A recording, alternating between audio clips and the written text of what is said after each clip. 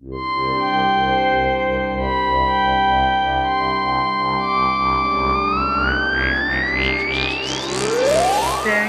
Futures.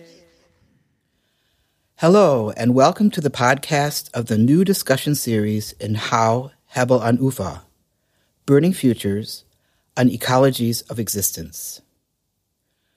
Too little, too late.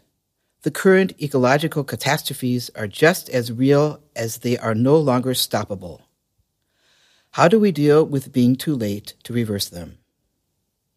What would it mean to think from the end and deal with the catastrophe responsibly? And what exactly is ending? The world? Humankind? The biodiversity of species? Or the belief in the Western way of life? Our discussion series looks at the escalating and indeed apocalyptic discourses of the coming end against the background of a growing ecological crisis and asked about the opportunities for action. It is initiated and conceived by How's curator for discourse, Margarita Tsomu, and curated in cooperation with the theorist and dramaturg Maximilian Haas. With the series, we aim to take an intersectional perspective on ecological questions. The first event took place in How 1 on the evening of the 4th of November and had the title, Facing Extinction. In a full theater, the two curators introduced the evening before we listened to the contribution of the guests, which were Franco Berardi Biffo, philosopher, critic of capitalism, and theorist of the Italian post-operismo. Marcella Vecchione, professor at the Institute for Advanced Amazonian Studies, which is situated in the middle of the Amazon forest in Brazil. And Antonia Mayazza, feminist theorist working at the IZK, Institute for Contemporary Art, Graz University of Technology. And now, you listen to the live recording of this first edition of Burning Futures on Ecologies of Existence. Hello everybody, good evening. I'm very happy to welcome you in the name of How Hebel am Ufer to our new discursive series, Burning Futures on Ecologies of Existence. I am Margarita Tsomu. I am the theory and discourse curator of the How, and while we were discussing in our team about this series, it became clear to us that we have to rethink everything. We cannot think about the political anymore without taking into consideration its planetary dimensions. Everything, I think, has to be thought through its intersections with an environmental crisis that affects the political and the social as much as it is affected by the political and the social. And I was already discussing with my long-year friend and collaborator, Maximilian Haas.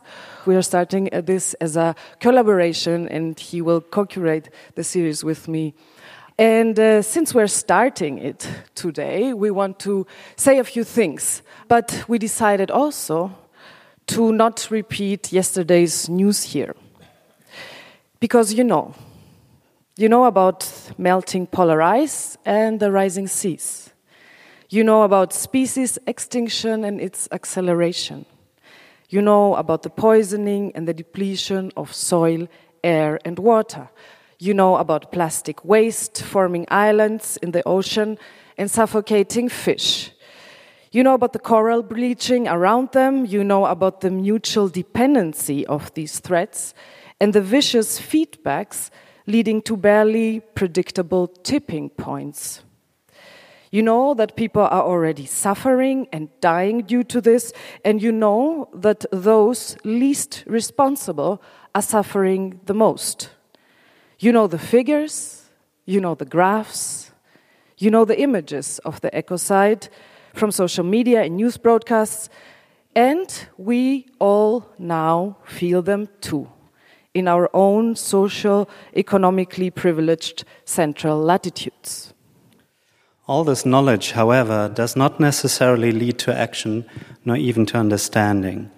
The speed and size of the eco-catastrophes we are facing are as unprecedented as they are incomprehensible. The slow violence of environmental changes has accelerated into a staccato of events. Climate scientists have been downplaying their data for decades, communicating only the softest prognosis so as not to appear alarmist. After all, public opinion is a shy child. This strategy has failed. Everything that can be said about the climate crisis is by definition anachronistic and obsolete, and everything that can be done about it is necessarily too little and too late, claim Brazilian theorists Deborah Danofsky and Eduardo Viveiros de Castro in their book, The Ends of the World. We will never return to the nature of our childhood, and none of us is innocent.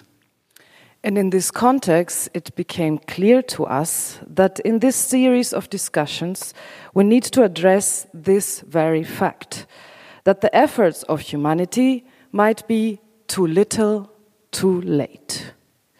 Because if this is the case, the questions we are confronted with and the actions needed shift. How do we deal with it being too late to reverse these disastrous developments? What would it mean to think back from the end and deal with the coming catastrophe responsibly? And what is actually ending?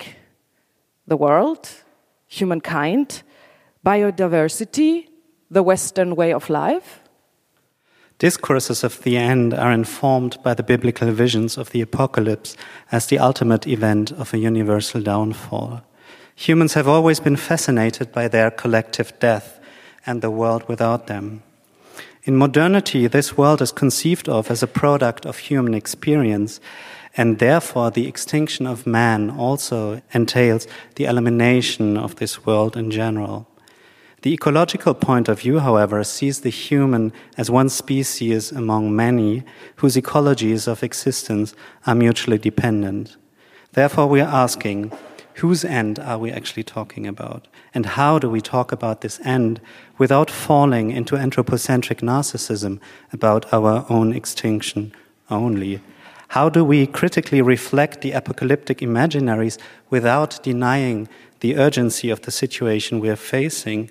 And what would be the appropriate language to describe environmental changes without falling back and sounding the horn of those who long for the return for a paradise lost or an apparent order of the past?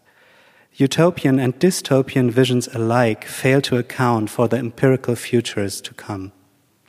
As Bruno Latour argues, Donald Trump was the first US president to put the ecological crisis at the center of his political agenda precisely by denying it. Yet even right-wing populists have to adapt to the recent developments. As you might know, while the German AfD used to simply negate climate change, after the heat waves of this summer, they shifted the strategy, saying, yes, weather is changing, but there's nothing we can do about it. So the very fact that it is too late now to fully reverse the changes to our environments might also feed right-wing agendas which instrumentalize resignation for business as usual. Therefore, we need to take another take on this urgency. It is our responsibility to avoid worst-case scenarios and to deal with the unavoidable in an ecologically and socially cautious way. So, how do we create solidarity? How do we build care structures and offer protection for those in immediate need? How do we slow down and invent strategies of production and reproduction beyond the paradigm of exploitative and industrial growth? And are there ways to soften the peaks of future challenges? These questions have been promoted by climate activists since decades and recently reached another level of recognition in the West through the efforts of Fridays for Future and groups like the Extinction Rebellion and Ende Gelände in Germany. But they have predecessors who still put their very life at risk to preserve the living conditions of humans and non-humans on this planet. The many indigenous eco-activists around the world who are fighting not only for the right to their land, but also for an ecologically and socially sustainable and just way to cultivate this land. The success of the recent movements in the West, however, is partly due to the fact that they relentlessly repeat the simple truth of climate change and ecocide and demand precise political action. This is especially remarkable as the hyper-objects to which they thus refer are of utmost complexity. We're confronted with a problem that contains every earthly being, including ourselves, as an element. The eco-critical theories of new materialism, post-humanism, and the like try to stay true to this complexity, bridging natural sciences, cultural studies, political discourse, and/or indigenous cosmologies. The extremes of simple truth on the one hand and complex theories on the other also defines the spectrum in which we aim to address these issues here, navigating between concrete environmental struggles and speculative thought. And while we still discuss these issues in a relatively solid and sound environment, in the global south, the ecologies of human existence are already being destroyed through rising sea levels, hurricane, floods, fires. Yet, it is first and foremost the way of life and production of the industrialized West, of the global North, based on the destructive exploitation of resources, human and others, which has led to this situation from which it is still quite well shielded today.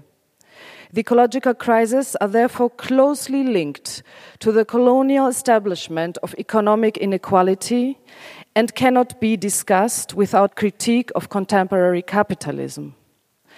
Ultimately, for indigenous peoples around the globe, the catastrophe began 500 years ago with the arrival of the European colonizers. Feminist intervention, on the other hand, call attention to the fact that care work for people and environments, which is still largely performed by women, is dramatically undervalued still in our worlds, although it is indispensable for future post-growth practices. Therefore, it is also clear to us that the social conflicts due to racism, colonialism, patriarchy, and class society cannot be separated from environmental destruction. The violence they entail will only get worse with them. For this reason, this discussion series does not aim at an expert debate about nature, environment, or ecology, but should instead take an intersectional perspective on ecological questions and make economic and cultural interconnections explicit. In approaching something as challenging as planetary responsibility, the question of technology plays an important yet ambivalent role. The false opposition between nature and technology seems utterly misplaced today. Every intervention in nature, starting with agriculture at the latest, co-shapes what it means, does, and is. However, recent technologies such as genetic and geoengineering have taken this intimacy between nature and technological culture to another level. They feed techno-solutionist desires for simple fixes to problems that actually concern our self-understanding as humans co-inhabiting the world.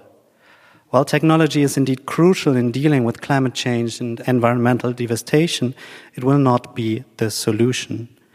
Biotechnical projects such as de-extinction, that is the resurrection of extinct species from their remnants, speak of a masculinist hubris of human as both the destroyer and the savior.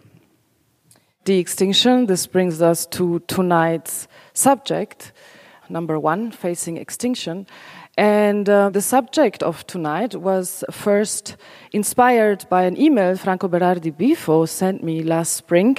He sent me a text of his with the title Game Over. And although it was not a rare thing to read one of Bifo's texts that is not very positive about the future, I thought that it had another temperature this time. He was talking about Fridays for Future. He was using the word extinction. So this was one inspiration, and the other inspiration, of course, was all this vast popular media discourse on extinction provoked by the Extinction Rebellion, civil disobedience. Franco Berardi Bifo is a philosopher and activist, a historic figure, I would say, of the Italian autonomia movement. Most of us know him through his numerous and important publications on capitalism, financialization, precarity, resistance, and futurability. He will be speaking first, and then he will be followed by his friend and comrade Hugo Sir, who came to us to address us with a short statement on Chile, on the uprising in Chile at the moment. So for now, thank you very much.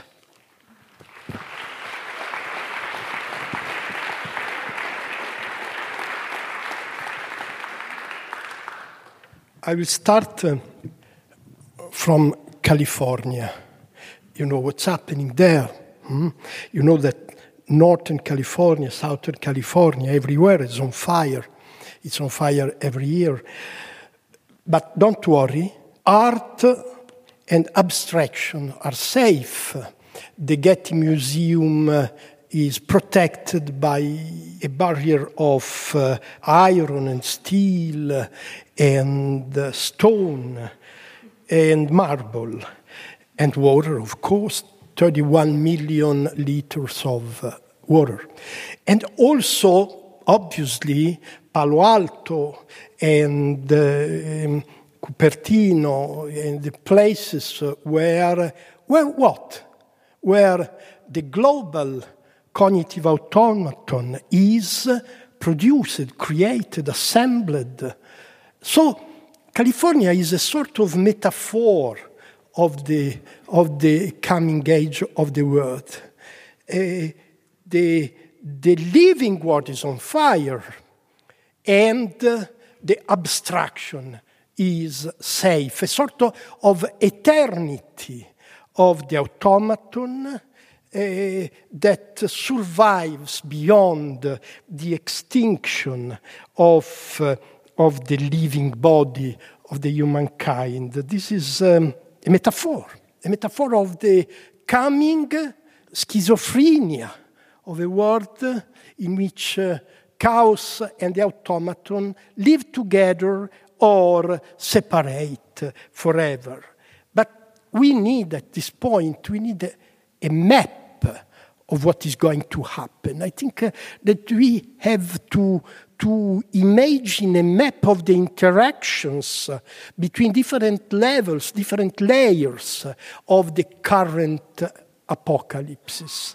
And according to Bill McKibble, in the current century, in the next decades, if the environmental trend is confirmed, we should expect the displacement of 600 million people from the coastal areas of large part of the world.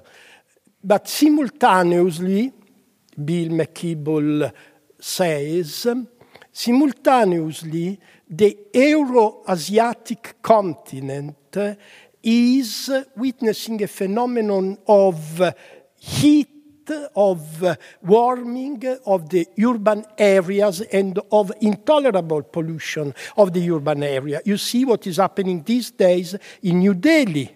In summer, 50 degrees are becoming the new normal in large parts of this continent. First layer of the extinction process. The effect is a migration of biblical proportion all over the planet. And migration, as we know, is generally producing effects at the social, at the political, and at the geopolitical and military level. War. Global civil war. This is the trend that we are witnessing everywhere in these days. Not only the Kashmir war between Pakistan and India, to countries that at the end possess the nuclear weapons. Not only the Middle East war that we know very well, I think to the United Kingdom, I think to Catalonia, I think to Italy, I think to places where migration, first of all, and the political and social transformation induced by migration is leading to a process of schism of the population, 50% against 50%. This is the trend, and the remainers will never find a way to agree with the leavers, like the fascisti and the anti-fascisti in Italy, like the unionists and the independentists in Catalonia. It's not political, it's tribal, it's global civil war. But the third layer, and in my opinion, the most distressing, is the epidemic of mental disease, is the psychotic epidemics that is spreading everywhere. And when I say mental epidemic, I refer to the cycle of panic and depression, and I refer to the resurging phenomenon of fascism, of ethno-nationalism at the global level. It is not a comeback of what we have known in the past century. Senescence, Alzheimer, that is the new form of fascism, not the fascism of the young, aggressive people who want to expand. Now it's fear, it's the sentiment of a coming invasion. This is the new form of nationalism, which is linked to a sort of cynical idea that the world is fucked up. There is no way to save the world. So I must think to my family. And what can I do to save my family? I have to buy a big car to fill the freeze with a lot of meat, and I have to prepare a weapon to fight against those who may come tomorrow. So you explain why idiots, criminal idiots, are winning the election everywhere in large part of the world. And this is why we must expect a growing and increasing incapacity to face the process of extinction, because the brain is rotting. And without brain, we will not face the dangers. So what? Believe me, when I think these kind of things, I say, as an intellectual, as a citizen, my first task is to tell the truth, to watch reality, to look at the eyes of the beast, and to say what is unavoidable.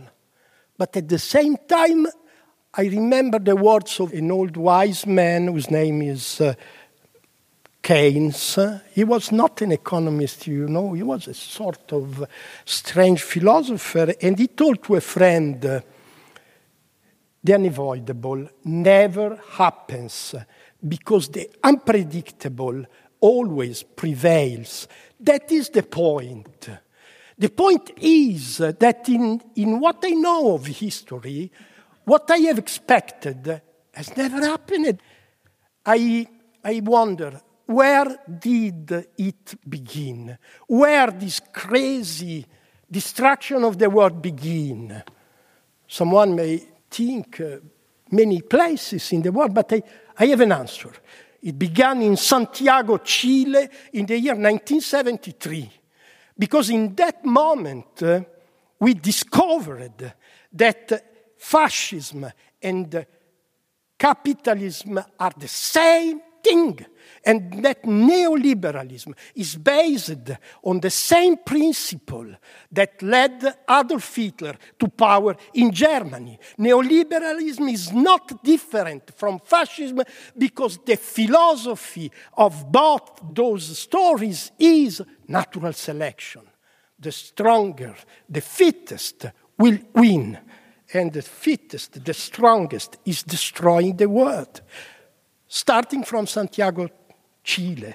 But as you know, the unpredictable may come from that place, from Santiago de Chile. So let's listen to Hugo Cyr, who is going to speak about what is happening in Santiago de Chile. Thank you.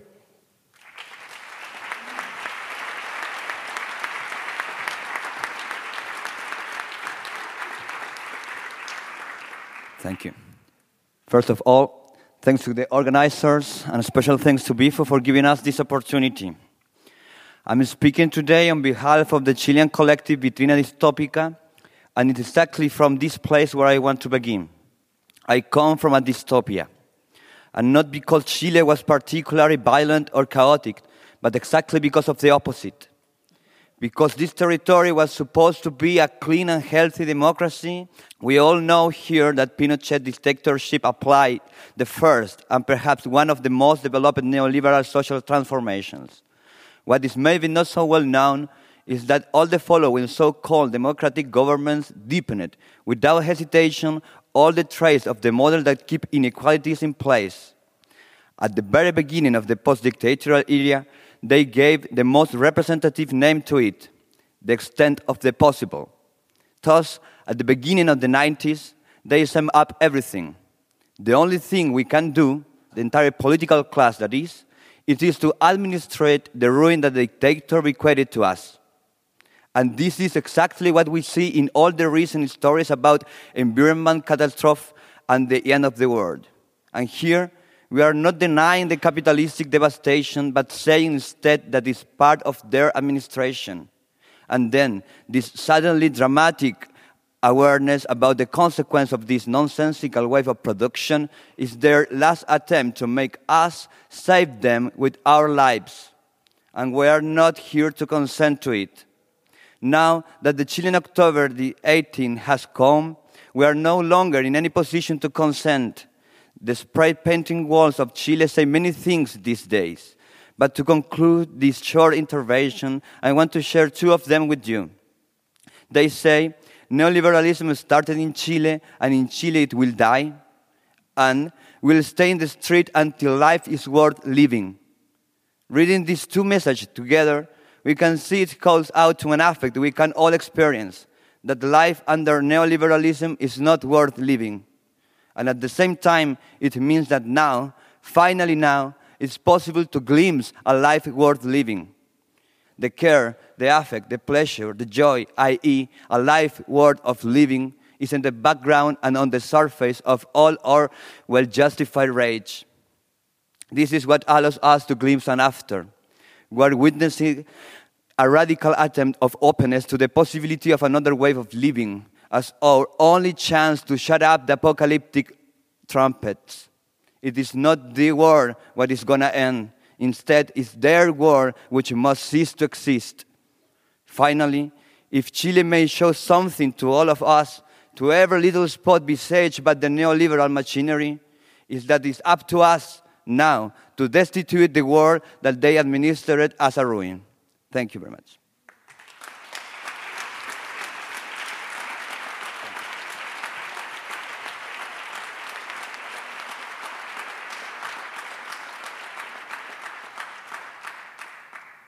Yes, I hope they make it in Chile with the end of neoliberalism.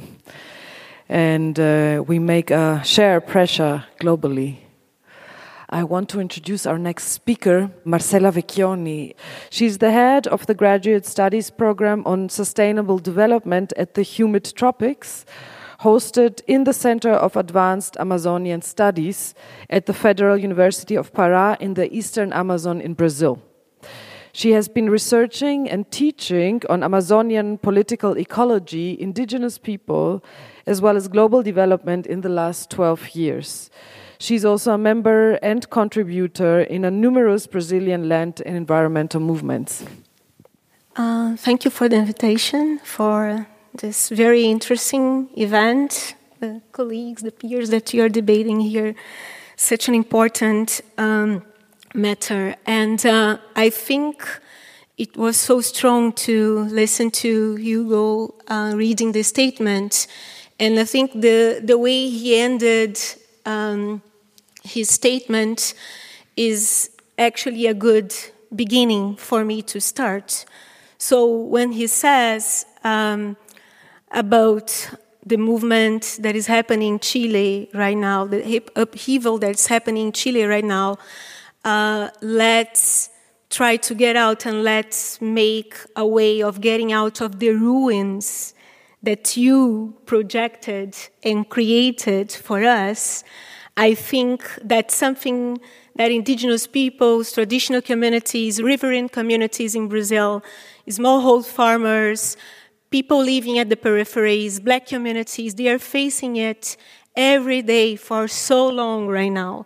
They are facing the threats, they are facing the limits of being living at the edge of a system that produced and created the ruins for them, that created this situation of permanent extinction for them. So extinction for these people is not a matter of the future, is an imminent matter for the right here and the right now. So the future is the present.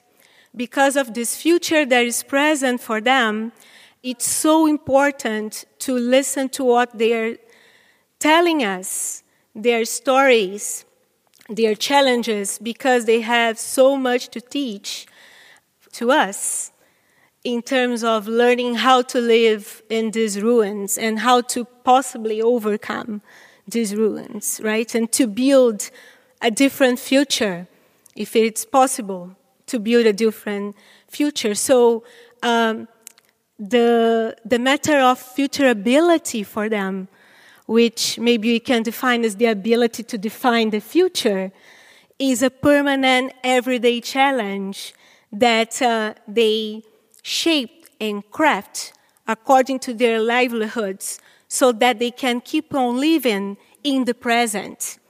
And the fact that they keep on living in the present, even though the situation is so terrible, is an indication of a possibility of a different future at the edges of this global capitalism contemporarily that we see.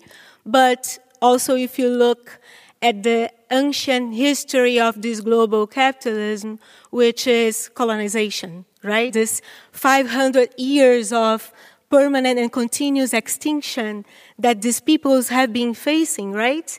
So the futurability for them is also an attempt to build their permanent survival in phase first of colonization.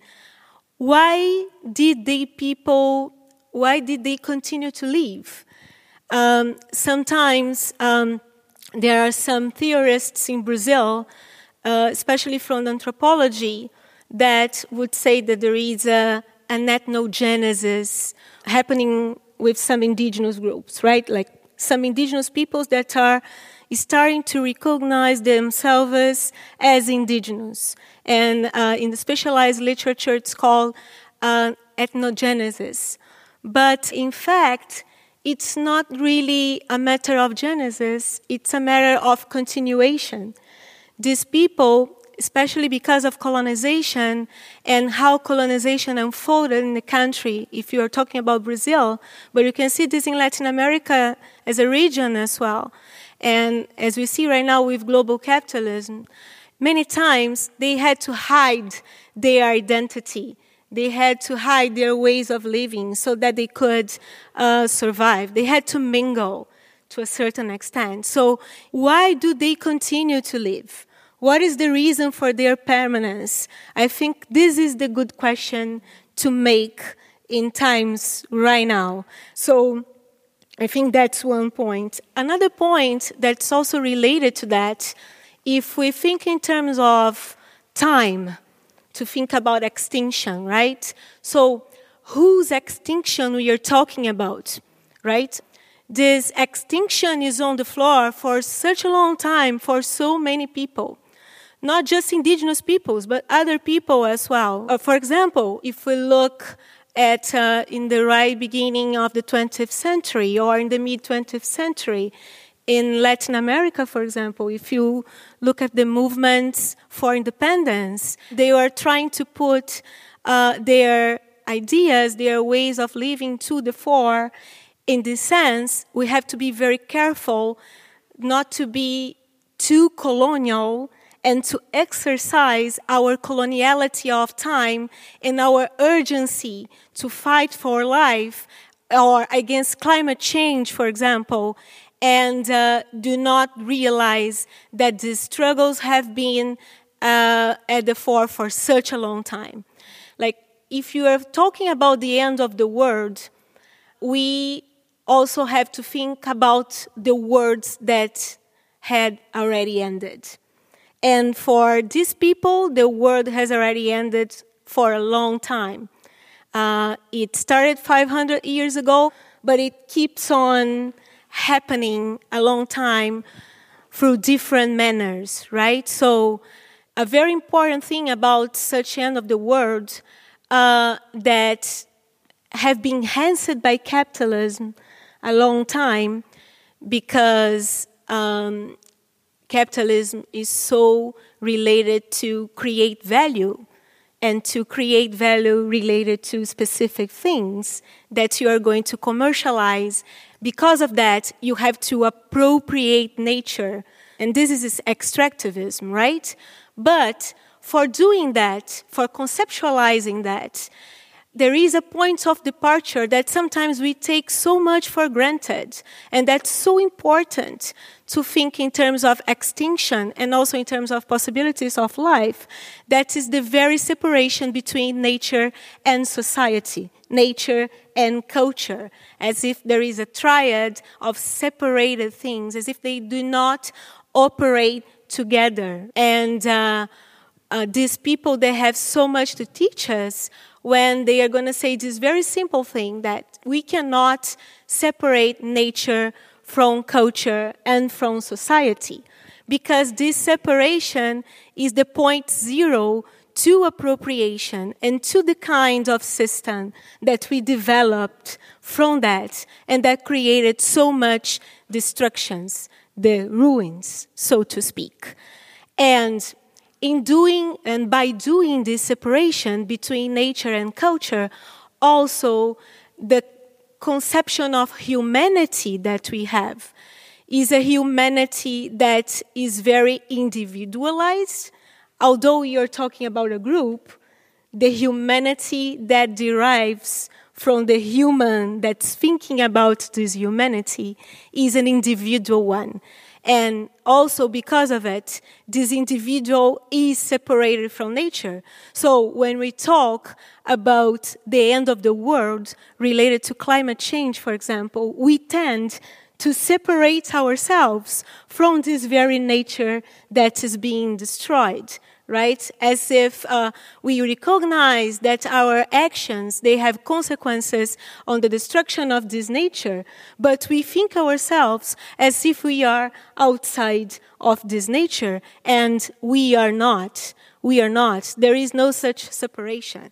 And this is also a very important thing, in my opinion, to think about the possibilities of life at the ruins of capitalism. So I think it's also a mistake to make such a separation in terms of the logic of the virtual, of the financial, and the logic of the production that unfolds on the very land, on the very floor. And of course, it is also related to the separation between nature and society that we tend to be reproducing and producing since the 19th century, when the idea of progress and civilization was so connected to the very ways that we are capable of thinking of future. So perhaps we should go backwards and try to think in another way without this duality and separations, so that we can foresee and to be futurable in terms of producing different futures that are not based on such divisions that are just good to produce hierarchies and to legitimate the ruins that are being produced and reproduced on territories, on land, and on our very lives.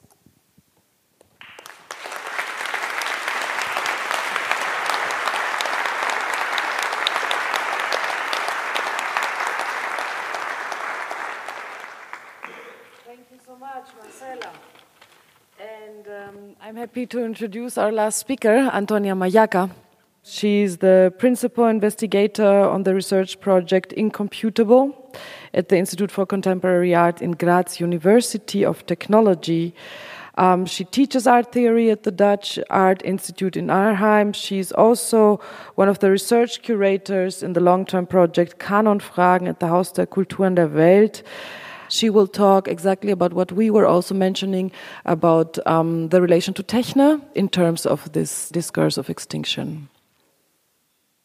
I tried to give a title to what I want to say, and I came up with a provisional title, and it would be The Oikos of the Earth, or The Next Revolution Will Be Planetary and Will Be Led by Women and Children. So, as we heard from Marcella and from Hugo, people in the South have obviously been facing imminent extinction for centuries, and ecological plunder has been occurring by different forms of expropriation, exploitation in colonies and neo-colonies in the global South.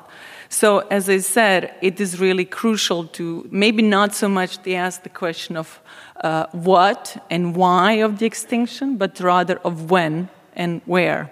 In fact, it seems that the extinction is becoming a universal problem only now that it seems to have reached the White West, as the title of a conference series by my colleague Ana Teixeira Pinto is called. Only now it seems to be a problem. And then the answer to this threat is found in different kinds of techno-solutionism, in green capitalism, or the worse, the discourse of population control. When they say population, we know which population they mean, don't we? So invoking population control is, in my view, fundamentally a manifest form of eco-fascist Malthusianism. It is not so much about extinction as such, but about when of it and where of it. And I think here the work of Denise Ferreira da Silva always helps me to remember that the inscription of the category of time works within the onto-epistemological register of Western Enlightenment. So once born into this world, the subject that doesn't belong to it somehow immediately is caught in a constitutive relationship which points to the space of the absolute elsewhere, a space of man and the human. Within this position, the engagement with humanity starts from the position of the word that Denise uses is affectability, and the space of relationality, the space of contingency, and for me, maybe most importantly, the space of proximity and immediacy. So born into the world you cannot claim as one's own, you're caught in this eternal present, oscillating, vibrating. In other words, time, if you're outside of this onto-epistemological category of time, as it has been inscribed within the subjecthood of Western Enlightenment, is then the permanent here. So, for the subject that is outside of it, there is no grand horizon of history, right? There is no universal history with its grand horizon on which something miraculously happens, right? Universal as it has been produced, of course, by the colonial encounter. But the problem is that the universal is what, as Gayatri Spivak has put it, something we cannot not want, even when it excludes us. How do we relate to this extinction that we are talking about here, and from which perspective? You know? And now to something that Bifo said, I think it's important to keep in mind this genealogical equation between fascism and neoliberalism. This is a crucial thing to keep in mind, which is something that Hugo also pointed towards. And what I'm trying to think through here is also how we can employ a different form of what Vivo called the map. How can we produce this map indeed? So how to do the cognitive mapping in a proper Jamesonian, Marxist aesthetic way, but outside of all this paradigm that are trying to tell us how to narrate totality today. And I came up with a kind of a three versions of this totality, and therefore also the programs that should somehow stem from it. One would be the kind of the cybernetic one that says that we are always necessarily caught in the fold of the cybernetic rationality, right? That we are basically drowning in data, that there is nothing outside the techno-positivist data behaviorism, basically. The second one would be the kind of the Lovelock's Gaia hypothesis. The problem with that one is also the fact that the Earth is perceived as a kind of a self-regulating, self-sustainable totality, right? As Lynn Margulis warns us, no, Earth is not a self-regulating totality, and it should not be personified. And this is a very important point. The third one, with which I have most problems with, is the one that tells us that basically things can simply be repurposed. That we have the totality, the capitalist totality that we have, but what needs to be done, we need to use its affordances, we need to use its leverage points, and we need to repurpose it to accelerate technological development, but this time for the purpose of betterment of the left project, so to say.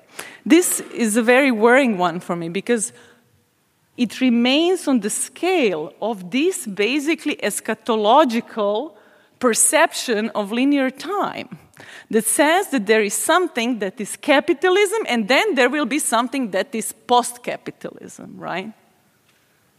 How are we supposed to reach that phase of post-capitalism if, as the so-called left accelerationists tell us, we have to repurpose technologies that are there without ever questioning the institution of private property or money-based economy. The question is then, how can we think mapping outside of all of these paradigms that, as Marcella pointed out, basically reside in this basic separability and this separation, as you find, is the history of a white male philosophy of technicity. They all keep the grand outside somehow, the outside of techne. And of course, this appears everywhere, from Marx to Freud and Lacan, not to mention Heidegger and so on. This is what we need to deal with. What kind of reason this kind of reasoning of techne produces? What kind of subject is the subject of this separation from the techne, from the originary technicity, no?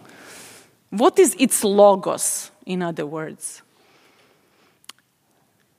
So there's no human there. In the Anthropocene, there is anthropos, and we know who this anthropos is. This anthropos is the anthropos of that reason, of that logic. So I'm rereading Arendt, I'm rereading Human Condition. As you know, Arendt, the anti-feminist, anti-communist, liberal philosopher, who in her Human Condition, the book that was published in 1957, returns to the ancient polis, looks at the Aristotle, draws from the Aristotle that separation between the oikos and the polis, where the polis is the space where one exercises, if you're free, if you're a free man, then you exercise reason in the polis, whereas in the oikos is inhabited by we know whom, by the enslaved, by women, by children. So I want to think the new planetary political subject, if you want, from the perspective of the oikos, from the perspective of the human as praxis, as Sylvia Wynter puts it. And this means working against the polis, so to say, and working against the nomos. It is not about autonomia. It is about antinomos. It is about a radical disrespect of the nomos and the technological reason that leads it. This is something that I think we really, really need to keep coming back to. Where is this separation happening? When did it happen? And what is the history of Western reason, the role of it in it? So, to conclude, I would like to think the fire without the Prometheus. Can we do that? Can we think fire without the Prometheus? And intelligence without this violent reductionism of the anthropos. Because that violent reductionism of the anthropos brought us to the bones of the Pleistocene animals appearing in the melting permafrost. We have to say that this intelligence of that reason, of that logos, of the polis and of the nomos, is not the place from which we can build a planetary political subject. Rather, I would join Fred Moten to say that intelligence, fuck that intelligence. Anyway, so that's what I prepared for you tonight to share. Thanks.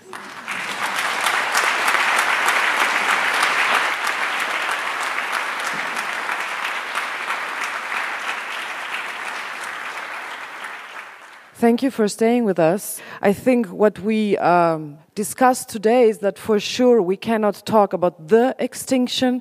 We have to talk about a lot of extinctions, about the where and the when of extinction.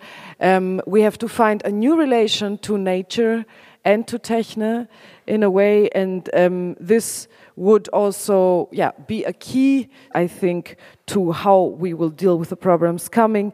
We have to maybe learn from indigenous thinkers surviving and to understand that extinction is not the future, but it is the presence, and that despite of this present, we can live along. This was the end of the discussion. Thank you very much for coming. Thank you very much to my speakers. Have a wonderful evening.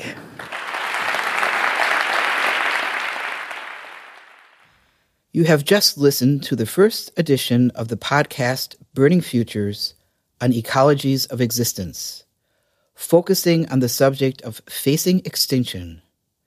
The next event will take place on the 21st of January. Thank you for listening.